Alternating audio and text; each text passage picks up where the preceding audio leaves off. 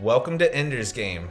Today, we're going to follow the story of Ender Wiggin, who lives in the future on an overpopulated Earth, and he is going to be recruited to go to Battle School. And Battle School is an amazing place where he gets to command Dragon Army, and he has to compete against other armies at Battle School. And Ender, throughout the book, proves that he is the best from start to finish. And not only does he do it in battle with the other armies, but he does it on a personal level too. He's attacked multiple times over his life, and it leads him to become the ultimate soldier and the best commander. Today, we'll be exploring Ender's Game.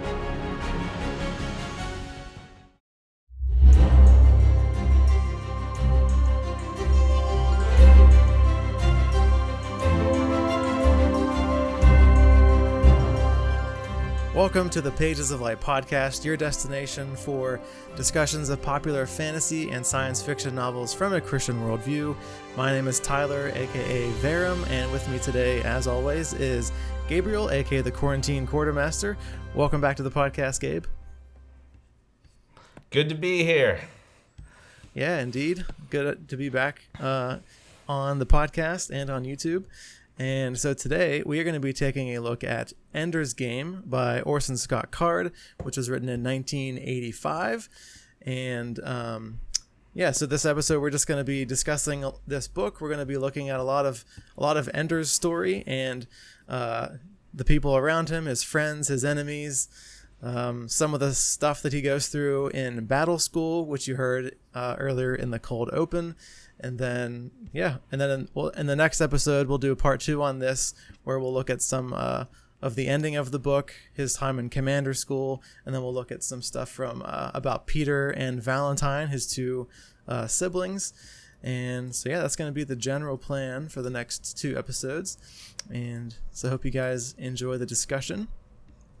Make sure you guys follow Pages of Light on social media, Facebook, Instagram, YouTube, all those different places. You can also check out our website, pagesoflight.com, where we have a blog, and you can see our other videos that we do there as well. Gabe, do you have any thoughts on Ender's Game? I know you've read this book a few times, as I've also read it a few times, but it's always a really good read, so I'm excited to have a discussion with you. Oh yeah, this is going to be awesome. I've been reading...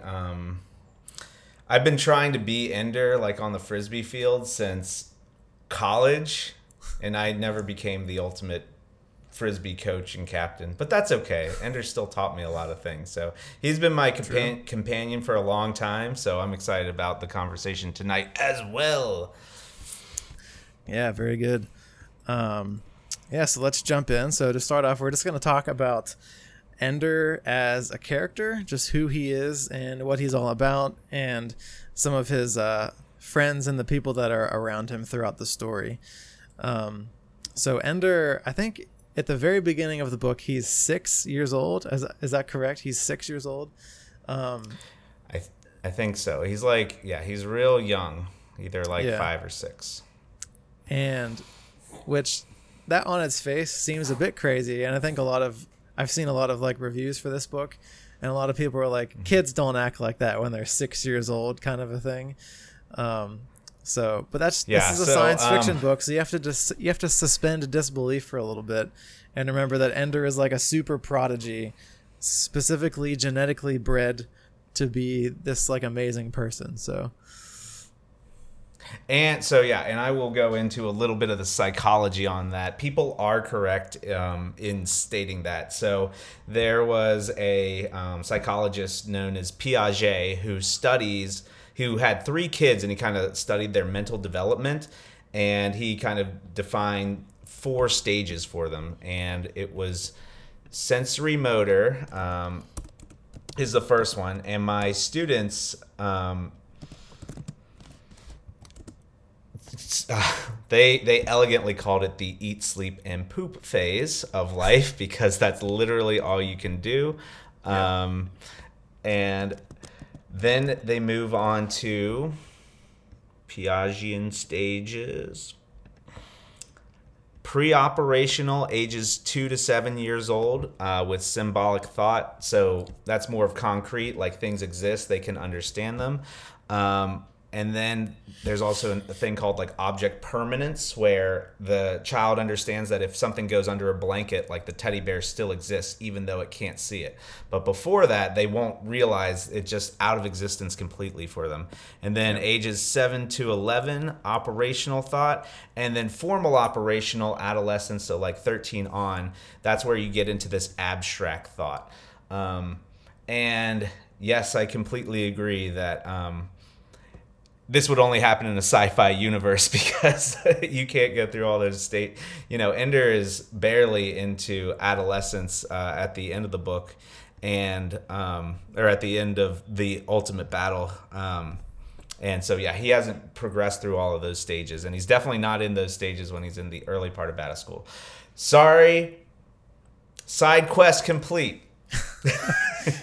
We had to take a tangent and talk about childhood development and psychology for a second. Yep. Although a lot of this book is about like psychology and how like you react to situations and how people like talk to you and how people treat you and like how you deal with all of those things in life. So I think I love the way. Oh yeah, go ahead. Oh, I was just gonna say that I think like Ender embodies humbleness. Like even in the book, when people are so demeaning in the way that they talk to him, like even before the last battle, Mazer Rackham goes, maybe you'll amount to something in your life, and he's literally like the person that they are depending on, and he is like doing this amazing feat for mankind, and yet. They constantly talk down to him in this book. Ender just kind of deals with it in this kind of stoic way, which I think is kind of, a little godly, to be humble, like to, be obedient to the authorities that are around you. And even in points where he shouldn't have been, because they were not. They wanted something, and it put Enders in harm's way, which we will talk about in more detail to come. But yeah, that was my opening thought on Ender. Yeah, he's like, I'm thinking of Star Wars as like he's the ultimate chosen one, and he actually like fulfills his chosen one. There was no prophecy about him, but he's like, everybody is depending on him, and he knows that everybody's depending on him, but at the end, like, he didn't necessarily know when that was happening, because they have been like lying to him throughout the entire story, essentially, about just the battle school, commander school, when the wars were actually going to be happening, and when he was going to be needed, and all these different things. Lies are work of the devil. Yeah, I think at one point, there was a quote in the book that I wrote down that said that a lot of times lies are more dependable than the truth, because you can always expect people to lie in certain situations. I thought that was an interesting little nugget there. Oh, yeah. Yeah. Orson Scott Card has a lot of those.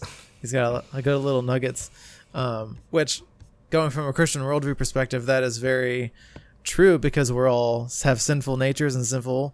So our default state is to be people who lie and people who deceive, and it's not our default to be people of truth and people who seek the good of others at all times. So, yeah. No, it is definitely not the default. You have to work to get to that point where you can be like, I don't need to tell lies. It takes a lot of like moral fortitude to just, because lies are easy. Lies are just easy. They just slide off the tongue, and even like small white lies. I try to even avoid those when I can. It's just, I always try to approach like like you need to balance truth and grace. So the truth is like you need to tell someone something, and like you don't want to beat them over the head with it. Some people just come off very blunt and they have no grace, and so it's like trying to find that balance of like, I need to hit them with some truth, but I also need to do it in a graceful way. And that's a very fine line to walk with whatever you're trying to tell someone who probably doesn't want to hear it. Yep. But hey, we're called to do that, and yeah, it's definitely something that you have to work for and like really try. Try not lying. A personal experiment. Try not lying for a week or something. See how it goes. Yeah. If you remember from I think it was our last episode, I mentioned a quote from Jordan Peterson in his book 12 Rules for Life.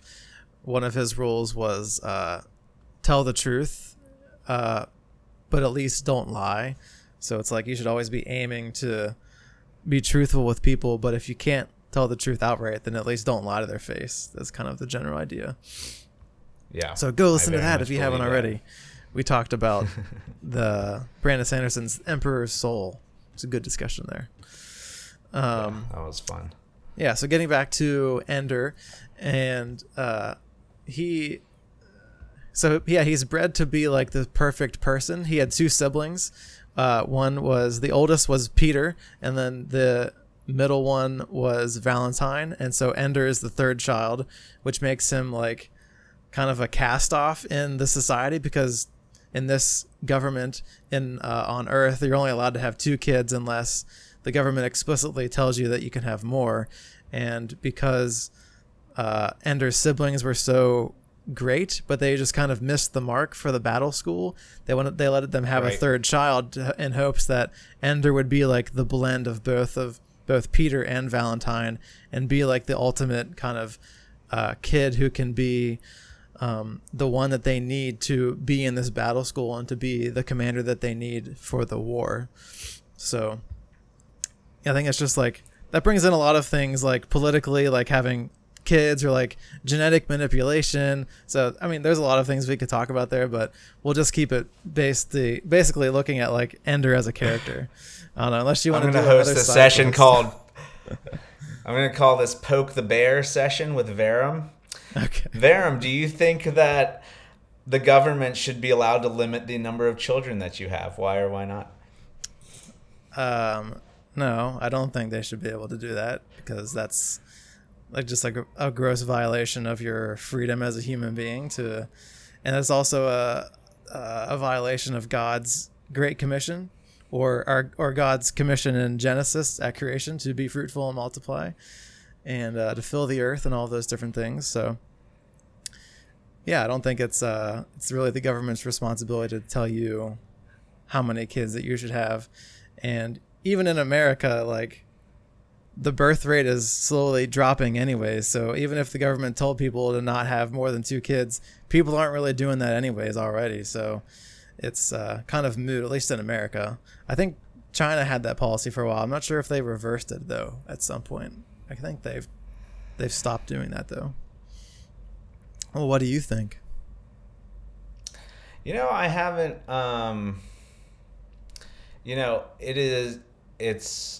I haven't fully formed thoughts on it. I think I need to understand what I think God is trying to tell us about living under a government system. So I don't really know. So I think I'm going to have to push the pause button on that, and maybe we could revisit it in the future, because I think I need to understand more about what God wants before I can really answer that question. So I'm not too sure. Yeah, that's good. All good. So let's shift discussion here, and let's just talk a little bit about.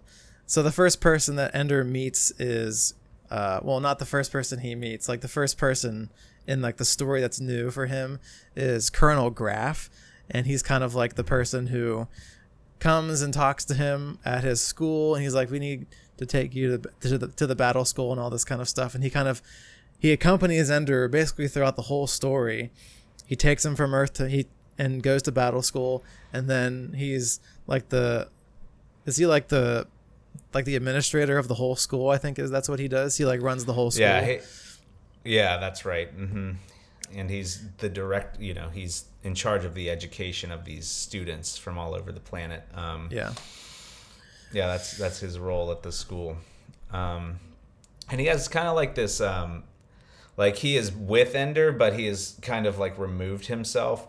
And one of the main themes is Graff is constantly isolating Ender and he wants him to thrive in this isolation. And it starts the moment that Ender gets on the rocket to go to battle school in outer space. He basically calls out Ender and says that he's going to be the best to everyone, and so that he always starts his isolation. And then he promotes him early up into being a soldier from the Launchy group. So again, he's younger than everyone. And then, he becomes a commander. And Ender kind of self-imposes isolation there. And then again at command school, when he goes up there with Graf, he is isolated from all students. He's just a number in like the tens of thousands of people that are on Eros. That's kind of like... but in the end, we know that Graf does love Ender, but he is trying to get him to become something, and Graf has a very specific plan for how to make him that way. Graf is an interesting character for sure. Yeah. As you were talking about that, it's not...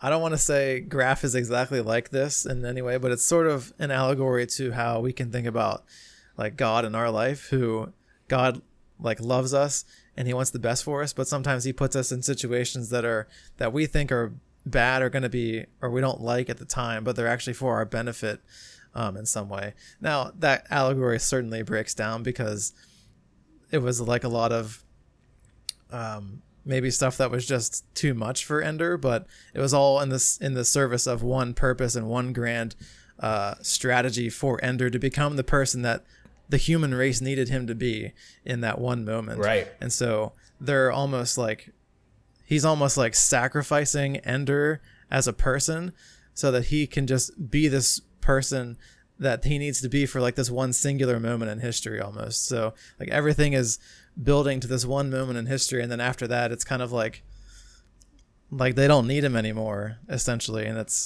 we'll get to that discussion later on, but that just made me think of it where it's, yeah. So in that, I was thinking about what you said when you were saying that God puts us in these situations. And like, I believe that God will put you in situations sometimes.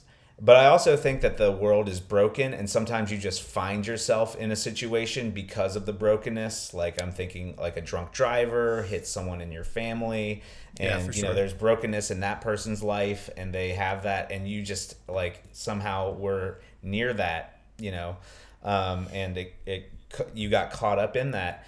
And I think the thing that I like to do in those situations is I like to turn to God. Like I don't say, I try not to say, God, why did this happen? I just try and say, God, like, can you help me with the next step? Can you help me get to the next point? And just trying to turn to him in faith and knowing that he's there for our good. And the Bible does not promise that life will be easy. It says when the bad times come, like God will be there. It doesn't say if they will come. It says when they come. Yeah, that was my little thought off of what you were saying. Yeah, and then also off of that, I can't remember the reference, but there's the passage that says God works all things for good for those who love him. Mm-hmm. And but it doesn't say that God causes all things. It says he works all things for good for those who love him. So it's not that God is causing all these different things to happen to you, but he's also working it out for good. It's just things may happen to you as a result of fallen humanity, or Satan is Lord over the earth right now. And darkness. So even God can use all of the things that Satan is doing in the world, and he still works them for good for those who love him. And even though we may not seem like it's good here and now as we're experiencing it, down the line and God's grand purpose over the long course of human history is going to be worked out for good. So we may not even see like the good that can come of it in our lifetime, but it's bigger than anything that we can really fathom. So yeah. I like the tapestry analogy that like we just live in this web of chaos. Like if you look at a tapestry, one side is the design, the beautiful print, and that's what, like God's vision, but we live on the reverse side, like the side that is unseen, and there's like it just looks like all these twisting like threads and stuff. So yeah, I like that analogy that you made. Yeah, for sure. The other big character, like the adult, is Mazer Rackham. And we don't meet him. Well, we hear about him a lot at the very beginning of the story and throughout, like hearing what he did during the second invasion and how he defeated all of the buggers. And but then we actually finally get to meet him in like the final act of the story, which is pretty cool. I liked the little sci-fi where it was like they were able to put him up in a spaceship and fly him around so he wouldn't age, and then he came at back relativistic speed for like 50 years, speed. and then he comes back and he's only aged 8 years. Yep. So but he described it as taking like 500 years. It felt like 500 years. I'm like, just to be trapped on a ship for that long, and just like, what do you do for 50 years? I haven't even been alive for 40 years. It's a long time. I haven't been alive for 30 and like years. You're not like living it up either. You're like on, oh yeah, you're just in like this astronaut little food. spaceship. So I'm sure he wasn't given like the big luxury liner where he can like walk around and have like play ping pong and play basketball, and it was probably not a very fun time. But it was all in service of the human race. What did you think of Mazer Rackham as a character? Yeah, I think he was like, I liked it because he was finally a character that Ender could look up to. I feel like a lot of the people in Ender's life, he's always like, I'm smarter than you or I'm better than you in some way, and I don't really have that much to like learn from you. Not that he doesn't learn from other people around him, but he always knows that he's the smartest person in the room at all times. And whenever he meets Mazer, that's not the case anymore. Mazer is smarter than him in some aspects. Although, if you're going on based like a raw IQ, Ender is probably smarter than him. But because Mazer because Mazer had so much more life experience, he was maybe more wise than Ender. Maybe that's a better way to put it. He wasn't more intelligent, but he had a lot more wisdom and more experience that he could share with Ender as he becomes like an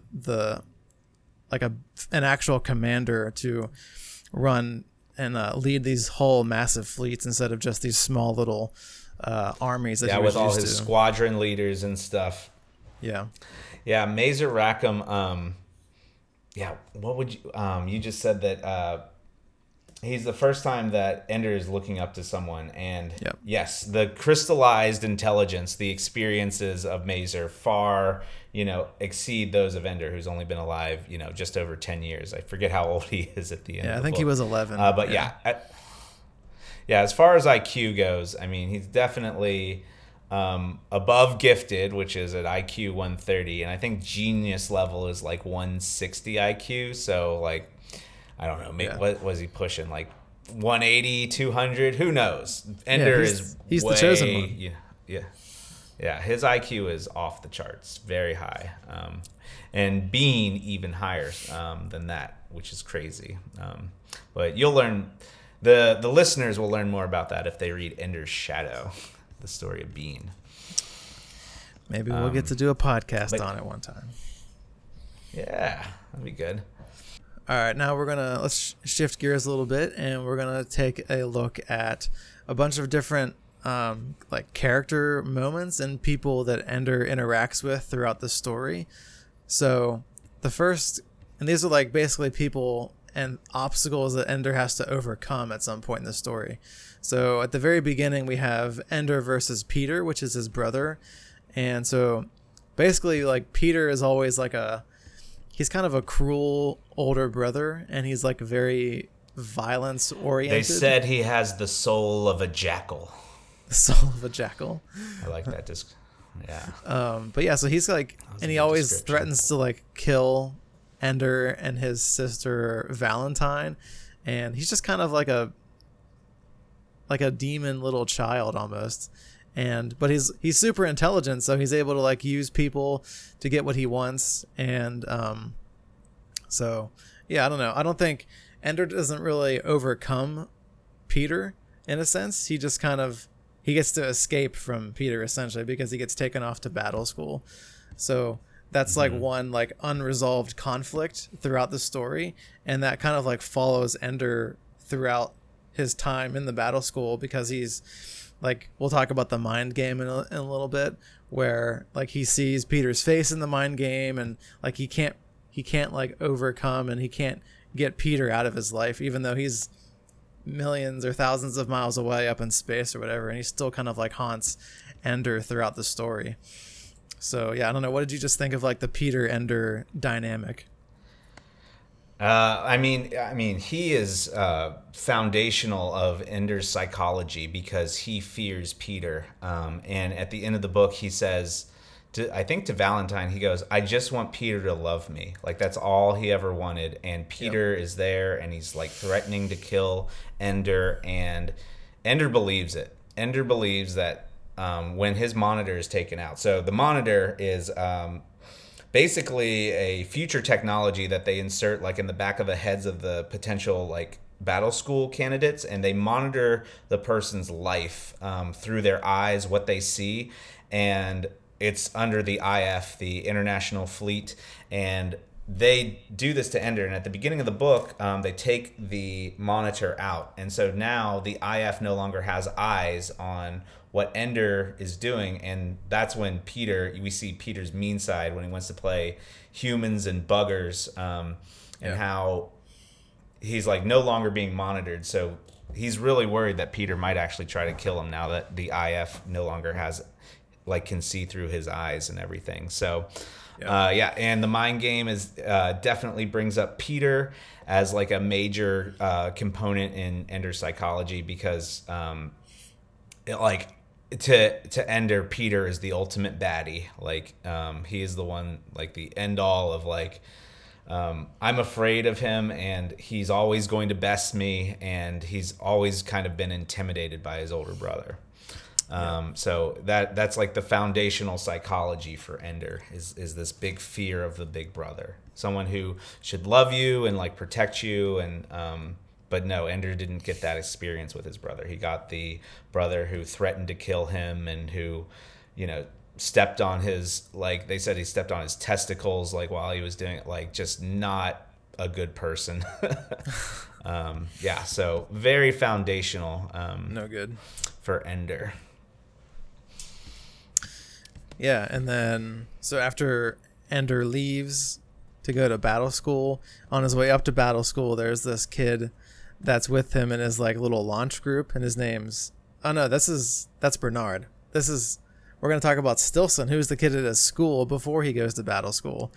And I guess after he gets his monitor taken out, the kids are like, "Oh, now we can pick on Ender because no one's gonna be there to like protect him anymore," and so they try to like basically gang up on him. I'm pretty sure, if I'm remembering correctly, and that's Ender, right. He like just fights this kid, and he just beats him, and I don't remember. Lays him out just like every other enemy. I can't remember the specifics. I can't remember the specifics of how he beats him. I think he just like when he was just down, and he just started kicking him like repeatedly to just make sure that it was a kind of like a reactive preemptive strike. Ender never wanted him to be bullied by Stilson ever again, so he just was like, I'm gonna beat him up so that he'll never want to come after me because he'll be too scared to. And that's kind of like Ender's MO throughout the book. I was just gonna say that's like the hallmark for Ender is like whenever he gets in fights, he fights to end it forever. He doesn't fight to like just survive and fight again. He's like, the fight is going to happen, and the fight will never happen ever again after this. It's like he wins in such a convincing or such a gruesome way that like there's no room for like anybody to come back and to mess with him ever again. It's like he always wants to have final victory, which is...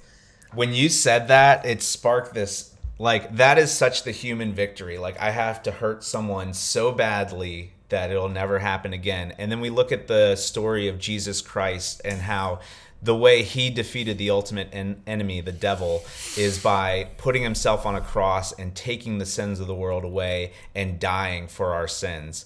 Like, such a God thing. I was talking to my friend, and there's these books by C.S. Lewis, like The Silent Planet, and the guy's name is Ransom. And at one point he finds himself talking to God, and God tells him, "My name is also Ransom." Like, you know how you ransom someone, like you pay their ransom. And I was just struck by that in that moment. I'm like, yeah, God just gave us eternity and purity through him, and he came to earth as a person. Like, he has to live this earthly life in the fallen world, and he did that for us. And also when something's ended, like, you know, Jesus won, and he has fought the battle against the devil, and it's going to happen in the future. We in Christianity, there's a word, I think it's in Greek, and it's called tetelestai, and that means like once it's done, it's over forever. And my wife and I, we talk about that word a lot when we talk about forgiveness, like when we make mistakes. We have learned to tetelestai things versus saying like, oh, you know, 2 weeks ago you did this to me, and constantly like making people relive mistakes. So tetelestai is a big word in our marriage. We definitely think that that's the best way to go about things, is to forgive people permanently. And like God tetelestaied the devil by beating him ultimately, and Ender is ending people, but in the very human way of just beating the crap out of someone so that they won't fight back. But yeah, when you said that, it just made me think of like the just the difference between how God goes about winning things and how humans have to go about winning things. Yeah, for sure. And Ender, even his name is like he ends things. He ends conflicts. Andrew Wiggin, Ender. So that's what happens to Stilson. That's like the first taste we get of how Ender approaches fights and conflicts with people. And then so we have another situation where he's on his way to battle school with Bernard and some of the other people in his launch group, and Bernard is just picking on him. I think it's because Graf pointed him out as like, he's the best in the launch group and you guys all suck, so I just watch what Ender does. And so that immediately puts him in isolation, and all the other kids kind of want to like gang up on him in a sense, and Bernard is the guy who has the courage to actually take it to Ender and try to pick on him and annoy him in some way. And I think he was like hitting something with his head or whatever, hitting something on his head. Yeah, he's banging Ender's head like with his fist. Yeah. And so I think he just like, Ender just basically turns around and like snaps the guy's arm or something, or he like throws him in a way because there's no gravity, and he like hits the seat weirdly, and his hand breaks or something like that. So again, where he's like, he ends the conflict in a way where it's like, oh, you have a broken hand, now you can't hit me in the head with your thing anymore because you're gonna be in the ER or whatever. So just another situation where Ender ends the conflict immediately. And Bernard is in Ender's launch group, and he's basically bucking to be like the head of the launchies there, like and then I love the way Orson Scott Card knows like this kind of strategy. So Ender makes this kind of alliance with Alai, who is also kind of friends with Bernard, and Ender does this very subtle transfer of power away from Bernard, and everyone stands behind Alai, who is also a great strategist and is with Ender till the end. So I like the way that Ender played that, because that was a very, situation where you need a lot of empathy to understand like the group dynamics. Like, Bernard has power, but also people like Alai. So Ender reads those situations perfectly in the book, and I just love like thinking about like, is that possible? Like, can I do that with like people? Like, is there someone that like I could talk to, and it would end up being better because the person who's not acting like Bernard, kind of like a bully, like could we like make a point the power to someone else in that way? So I thought that was an interesting approach that Ender used, which was effective. Yeah, and I think like towards the end of his time with his launch group, he was almost like they were almost all friends together. Like Bernard had kind of like given up the like the tough guy kind of thing, and he was like, yeah, we're all friends now. And because he built that bridge with a lie. And I think that's like the hybrid of Ender being the hybrid of Peter and Valentine, where Peter's kind of the violence oriented person, and Valentine is more of the empathetic kind of sibling, and Ender's kind of in the middle, where he has the capability to exact the violence upon people, but he also has the ability to be empathetic and understand the emotional situation at play, and able to use those two things together. And I think that's what makes him like a good leader, because he can be like tough, and he can be unforgiving in certain aspects in his command, but he can also be like really empathetic with you, and be like talk with you one-on-one about certain things, and really try to understand how you feel about situations. And we see that picture with Ender a lot when he becomes the leader of the dragon army, where he's really tough as a commander, but then he's also very empathetic towards the kids individually when they need help about certain things. So he can be like this kind of overseeing type character and type of commander, where he's not like friends with everybody and they see him as like a commander, but he's also able to be I don't know, like empathetic, or I've used that word like 100 times, I feel like, empathetic, but he's able to like really sit there and listen to like their struggles, and how they're trying to learn like whatever technique it is or some kind of strategy, and he's able to talk with them and be almost like a friend to them in that situation. And isn't that kind of like almost a description of God? Like how God holds us to like such a high standard. When Jesus is preaching, I was reading Matthew earlier, and he said like, people who commit homicide are going to be subject to judgment. And then he's like, I even tell you that if you are even angry with your brother or sister, that you will come to judgment. So we are held to such a high standard. I mean, the word holy means set apart, and to get into heaven, you need to be holy. And so it is like, it's such a hard thing to be that pure of heart. And that's why we can't do it on ourselves. We have to fall on God, and we have to rely on his grace, because otherwise we're not getting the ticket upstairs. Yep, that's right. That's right. Yeah, let's I was with Bernard. So then after he's with his launch group, I think he gets moved to Salamander Army with Bonzo Madrid. Yeah, Bonzo Madrid. Bonzo. I think it's Bonzo. Bonzo with an S. Like, I think that was how they wanted you to pronounce it. Yeah, I don't know. What did you think of Bonzo? Bonzo. Oh yeah, he is definitely the villain of Battle School. Yeah, he's like he is the. I mean, he is the one that puts Ender's life in danger. Like, if there was ever a time when Ender was very close to death, it was when him and Bonzo have the fight in the bathroom.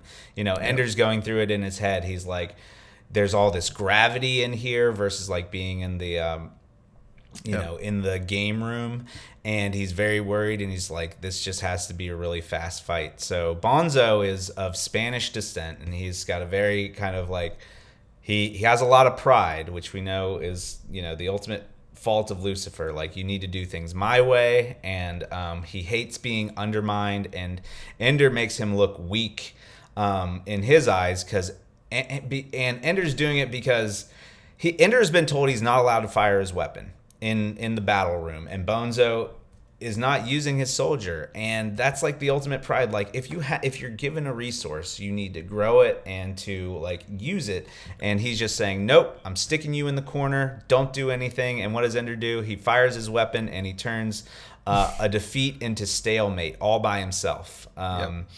And Bonzo hates him for it. And then what also Bonzo hates is that Dink Meeker comes in trying to save Ender from getting beat up. And he says, Dink says, you know what matters? It's the buggers. And Ender has to fight them.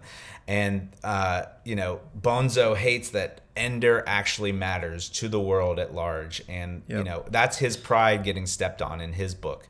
And he cannot be happy for Ender. He wants to take Ender's life because he feels embarrassed, and that all comes back to pride, this fiery pride that if we're trying to follow God, we need to be humble and have humility, and Bonzo does not have that.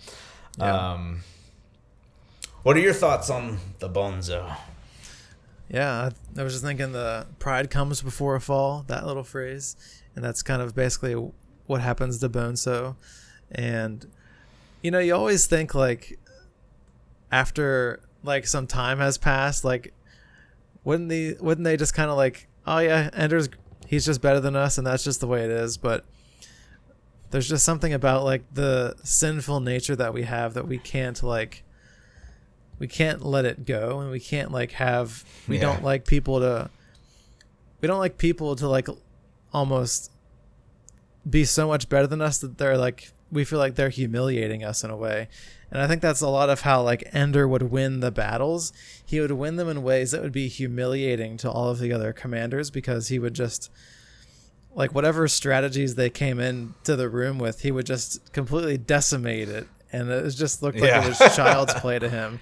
But it's also humiliating because they're older than him and he's younger than them, but he's just so much smarter than them that it's like how they just can't they can't get past like their pride. Well, some of the characters can, like Dink doesn't care, or Petra doesn't care. Like, it was annoying. Yep. Yeah, it was annoying to them, like, at the time whenever they got beat, but then they're like, yeah, but he's Ender. That's just the way he is. I can learn from him, and I can be a better person by trying to be like him in some way. But then you have just characters like Bonzo, and I think what's his name, Rose the Nose or something. Rose the Nose. Yeah, so like characters like those, like Bonzo and Rose the Nose, they're just like stuck in their like power trip, and they have to be like, they either have to feel powerful over other people, or they have to be better than other people, and if they're not, then they're like, their pride is just broken, and they can't see past their pride in a way. And their pride, they get tunnel vision. And Bonzo is also like the the quote unquote, like, the last personal test that Graf puts Ender through. So Graf is making Ender's mind. So Ender has this fear of Peter, and he's scared to lose. And Graf knows that there's a connection in Ender's mind between getting help from the teachers, and Graf even says at one point he has to believe that no one will ever help him, and that is how he's going to bring out Ender's true greatness. Yes. And so he does not help him. He sets the other kids against him in the launch group. That's the first thing. He goes, puts Ender in isolation. Then Ender gets attacked in the battle room with his launchy group, and they go Nova, Nova, Nova, and they get around them. But Ender has to, beat up like 3 people to get out. And then the ultimate test, Graf is being called by the IF, the international military presence, and they have come to them and they said, Graf, you are flirting with disaster. You're putting a valuable and incalculable. Yeah, like this resource, aka Ender Wiggin, is so valuable, and you know that Bonzo is trying to hurt him / kill him. Yet you do nothing. And this is Graf's like saying, we must never save Ender. And I love the psychology behind this, because Ender believes no one will ever come to help him. No one will ever help him. And that's why he is who he is. And Graf feeds that the entire book. Good job, Orson Scott Card. I love that. It's so like edgy, because I feel like, we're called to nurture kids, but, some people are pushing kids. And Graf played a dangerous game, and he turned Ender into the humanity-saving military strategist that he needed to be. And Bonzo is the last kind of piece of that puzzle. Yeah. Yeah, I love that thing with Graf where he's like, yeah, I know they're going to try and kill him, but if he can't pass if he can't overcome this obstacle, then he won't be able to overcome any of the other obstacles with the buggers. So his mindset is like, if Ender dies in this situation, then he wouldn't have saved us. But if he does overcome the obstacle, then he has the potential to go on to be the one who can save us from the buggers. So it's like, you either lose Ender and he would have lost anyways, or he overcomes the challenge and he becomes like, he cracks the code, or in a sense, like he has the willpower and the smarts to get you through all the way to the end. And I also like the psychology as well, with just the fact that I wrote down that quote where it said, Ender won't reach his full potential unless he knows that nobody's gonna come and help him.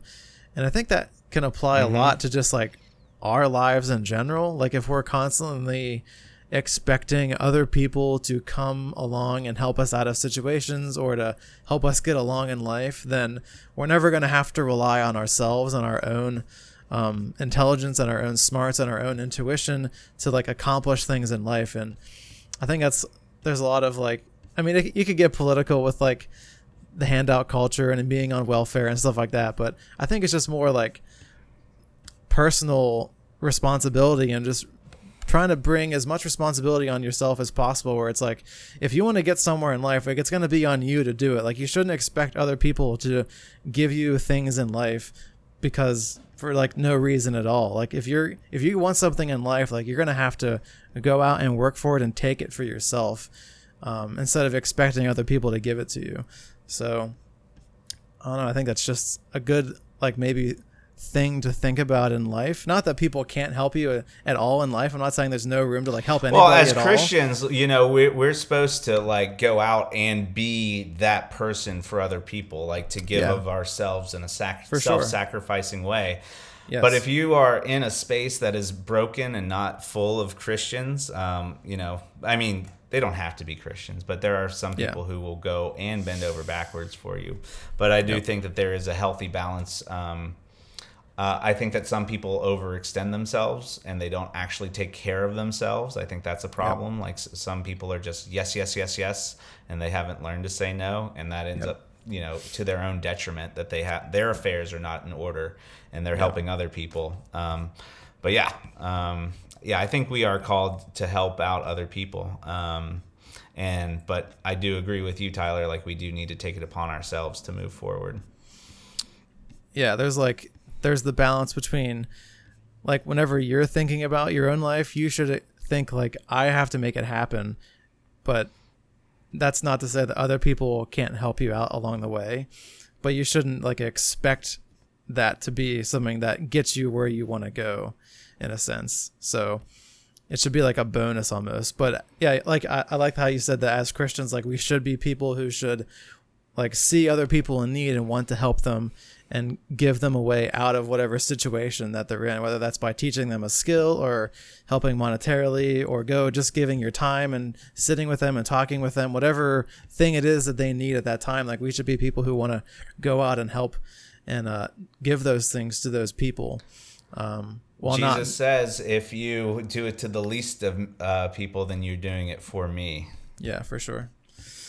Yeah, so I just think that's a really good like life lesson in that scene for sure.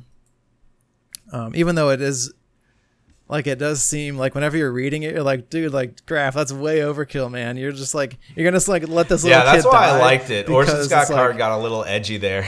Yeah, it's like very shocking where this guy who's like, what, 40 probably, he's like, yeah, I'm gonna let this 10-year-old child die in a bathroom naked and alone because like I'm trying to have him be the savior of all of humanity. Like the stakes and like the stuff around it is like so insane, but it's like really a good little life lesson nugget there. So so speaking of Graf, we can just talk about like Ender versus the teachers and like how they're always like putting him in these like weird situations and they're always like playing games with his head.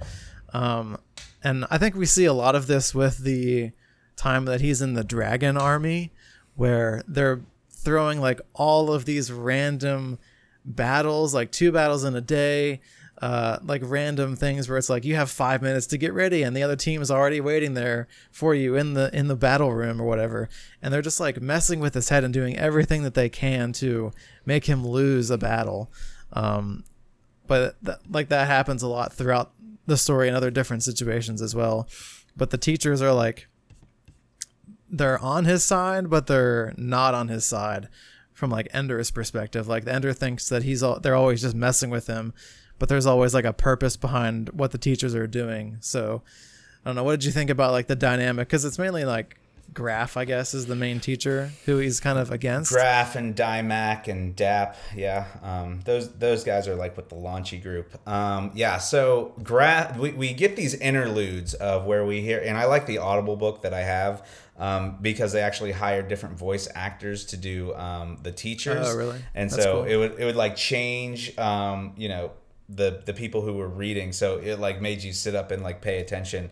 But they talk about how Graf is asking for the most stacked, unfair battles, and the guy's like, it's gonna take years to do. He's like, yes, that's why I'm asking you now.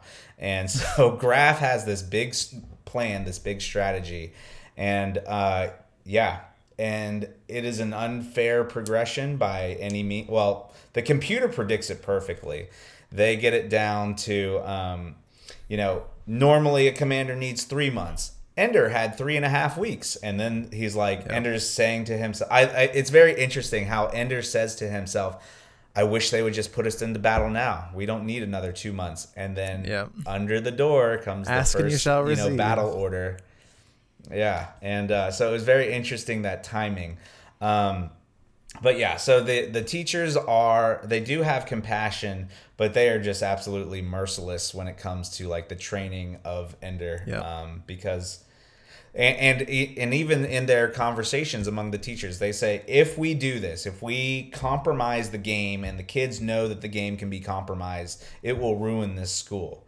And we learned that there is not time, and they can ruin the school because the fleets that have left the Earth after the second invasion of the buggers are flying out to the bugger homeworlds, and those ships are arriving at their destinations like while Ender is in school. Like there is no more prep time. Like it's over, and that's why they have to like run Ender through this crazy progression. He had I think it was a battle, 1 per week, and they gave him 7 battles his first week. Yep. And you know what? Ender delivered every time. Yeah, he did. I liked that. Whenever he got to the dragon army, he was like, okay, I'm ready to go.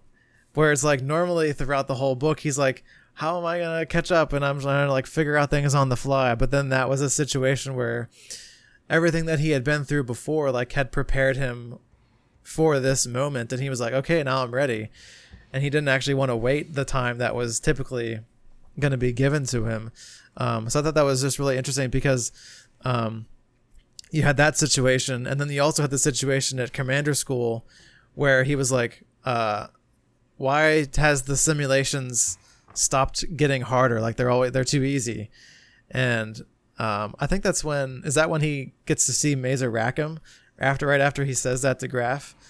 I think that's when he starts. So like after he's beaten all the simulations in the computer, he's like, it's not going to get any harder. And that's when they finally give him to Mazer Rackham. And that's when he actually starts fighting real battles with real ships and real people, although he doesn't know that's what's happening. But that's right. It took him like talking to Graf and saying, I'm not getting better anymore. Like there's nothing to improve on anymore. He needed real world battles to like feel like it was a challenge almost. So that kind of goes to show the things that they had been doing with him throughout the course of the story, they actually worked, and he was in a place where like the only thing that would be good enough for him is the actual and real battles. Yeah. And can we just take a moment and go back to Mazer Rackham when he becomes Jailer Rackham and is introduced to Ender, and how Ender describes him as a mindless mute, like just in his room. And that little battle scene between those two was really good, where He like kicks you know, a 60-year-old man in the back. It's like, okay. Yep. Yeah, no, I thought that was cool because, you know, Mazer was just waiting for Ender to drop his guard. So he kicked him once and then Yep. oh, the way he like pins Ender, like he's got his knee in his back and he's got like the back of his legs pulled up and then he says he lets his legs go and it makes like a sickening smack on the ground. Just imagine your shins just being dropped and like hitting like cement or something. Oh, and then Ender like kicks him and they're like on the ground and then Mazer's walking out and he like kicks him in the back, but Mazer still flings him across the room. They were like, this will be fun. They were both smiling at each other like a bunch of weirdos at the end of that. Yeah. Yeah, but I like that with Mazer where he's like, Ender finally has someone who's kind of his equal in a way, and he was like, yeah, Ender's usually the patient one, but Mazer like outweighted him essentially. He's like, okay, finally, I'll give up. So yeah, that's just kind of another thing where it's like Mazer was like the last person and like the only person that Ender could really look up to throughout the story. So, yeah. So then I guess finally we get to like Ender versus the Buggers, and I don't know how are we doing on time here. Maybe we should talk about the mind game because we didn't talk about the mind game yet. So maybe we can do Ender and the Buggers and like the final and the ending of the story on the next episode. But then, so now let's talk about Ender versus the mind game, which I always enjoyed reading those little sections. Yeah, me too. Just because it's like, I like the idea of having like computer games or computer programs that are like smart and intelligent and can change how the story and the program is, like what happens in the program based on your reaction to things and how you tackle problems and obstacles in the game. And I just kind of really like that thought experiment of like what it would be like if we had things like that in our world. So I don't know. What did you think of the mind game? I know you wanted to talk about the mind game, so. Oh yeah, the mind game is so good. Okay, yeah. So, so the mind game is interesting because, like you said, it's smart and it puts Ender in situations, and all the time it's collecting data and sending it back to the teachers. So they're putting these kids through the mind game so that they can learn more about them, things that like they don't even understand. That they're giving away.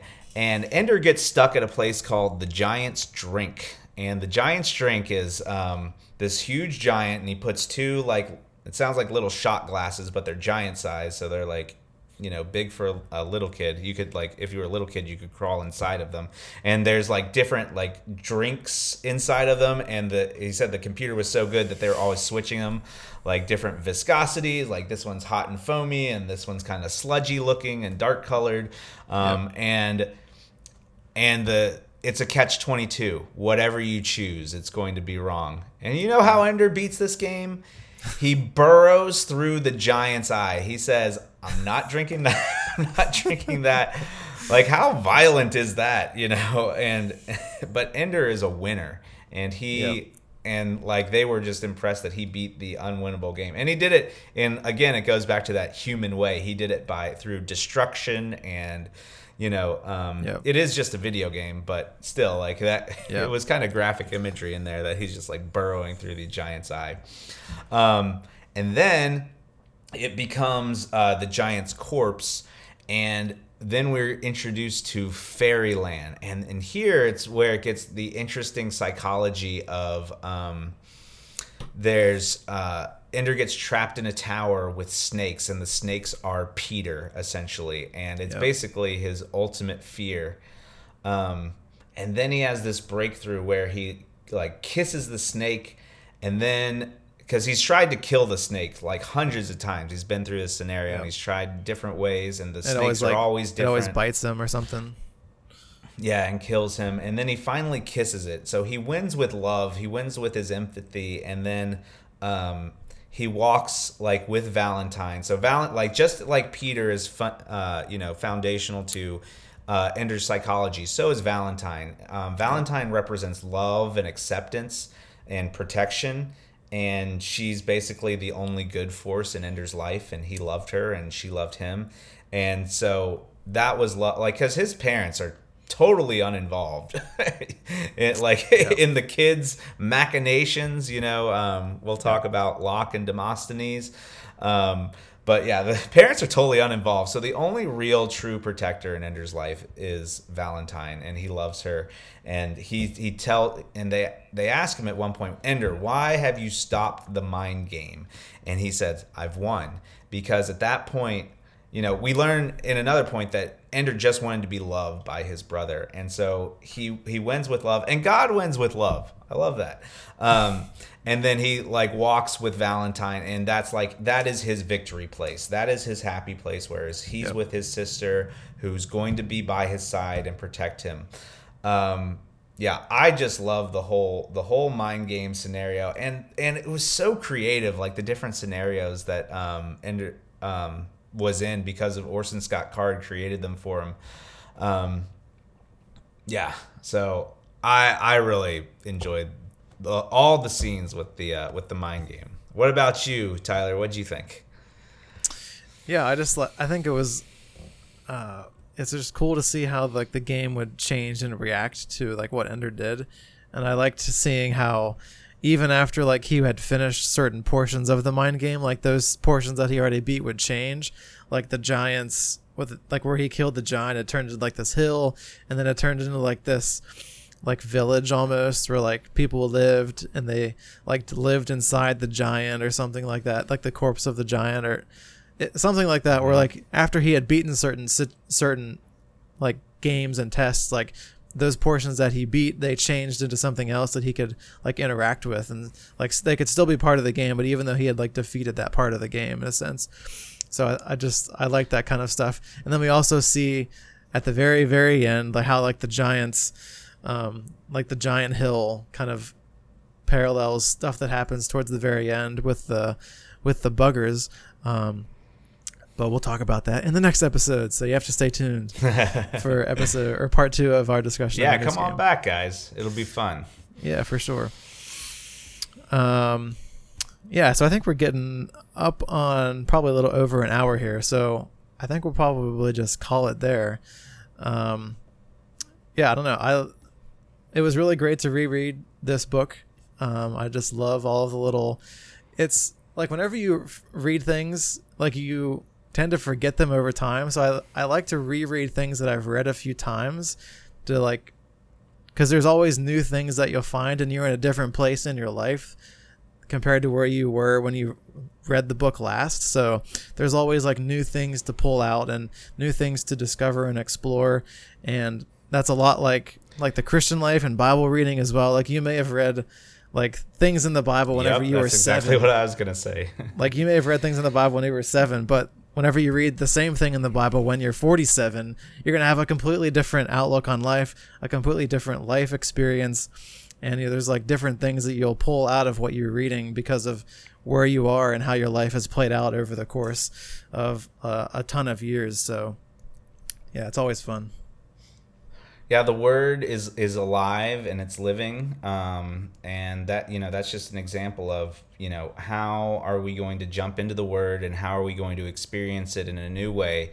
Because if you just give it a chance, if you jump into Scripture and you read it, there are parts that will stick out to you, and as you learn to understand them better and how they connect to other parts of the Bible, the word is alive and it will change you and it will help you find the right path, which is God's path, and how to be on the way to living a better life, because you can build your house upon the rock. Yeah. And that is a good place to end the episode. So next episode, we'll continue our discussion of Ender's Game. We'll take a look at the end of the story, and it's Ender's time as the speaker for the dead and what that means. And then we'll look at some of the stuff with Peter and Valentine and Locke and how did you say Demosthenes? Demosthenes. Always with the names to not pronounce them right. So yeah, we'll take a look at them and what's happening on Earth, because there's a lot of stuff in politics happening on Earth that we didn't really talk about. So we'll get to some of those things. So stay tuned for that episode. It should be in 2 weeks after this episode here airs. Remember to go to our website, pagesoflight.com. You can check out our blog and all their different YouTube videos that we are putting out. I think the most recent video I put out as of recording this, the one that I just put out recently, was a video on The Last God, the hardcover release of that comic series, which was really good. One of my favorite comics that I've read so far. So go check that out if you're interested in dark fantasy series like Game of Thrones and stuff like that. Some really good stuff. Make sure you follow us on social media, Instagram, Twitter, Facebook, or not Twitter. I'm not on Twitter because I don't like Twitter, but all the other things you can follow me on. And Gabe, where can people follow you again?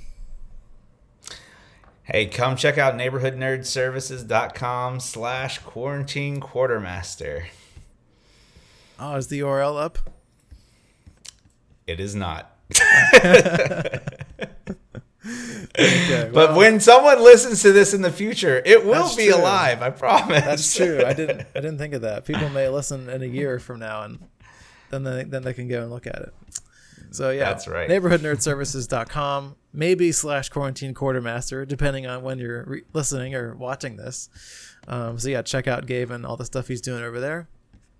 Links to all those things will be in the description.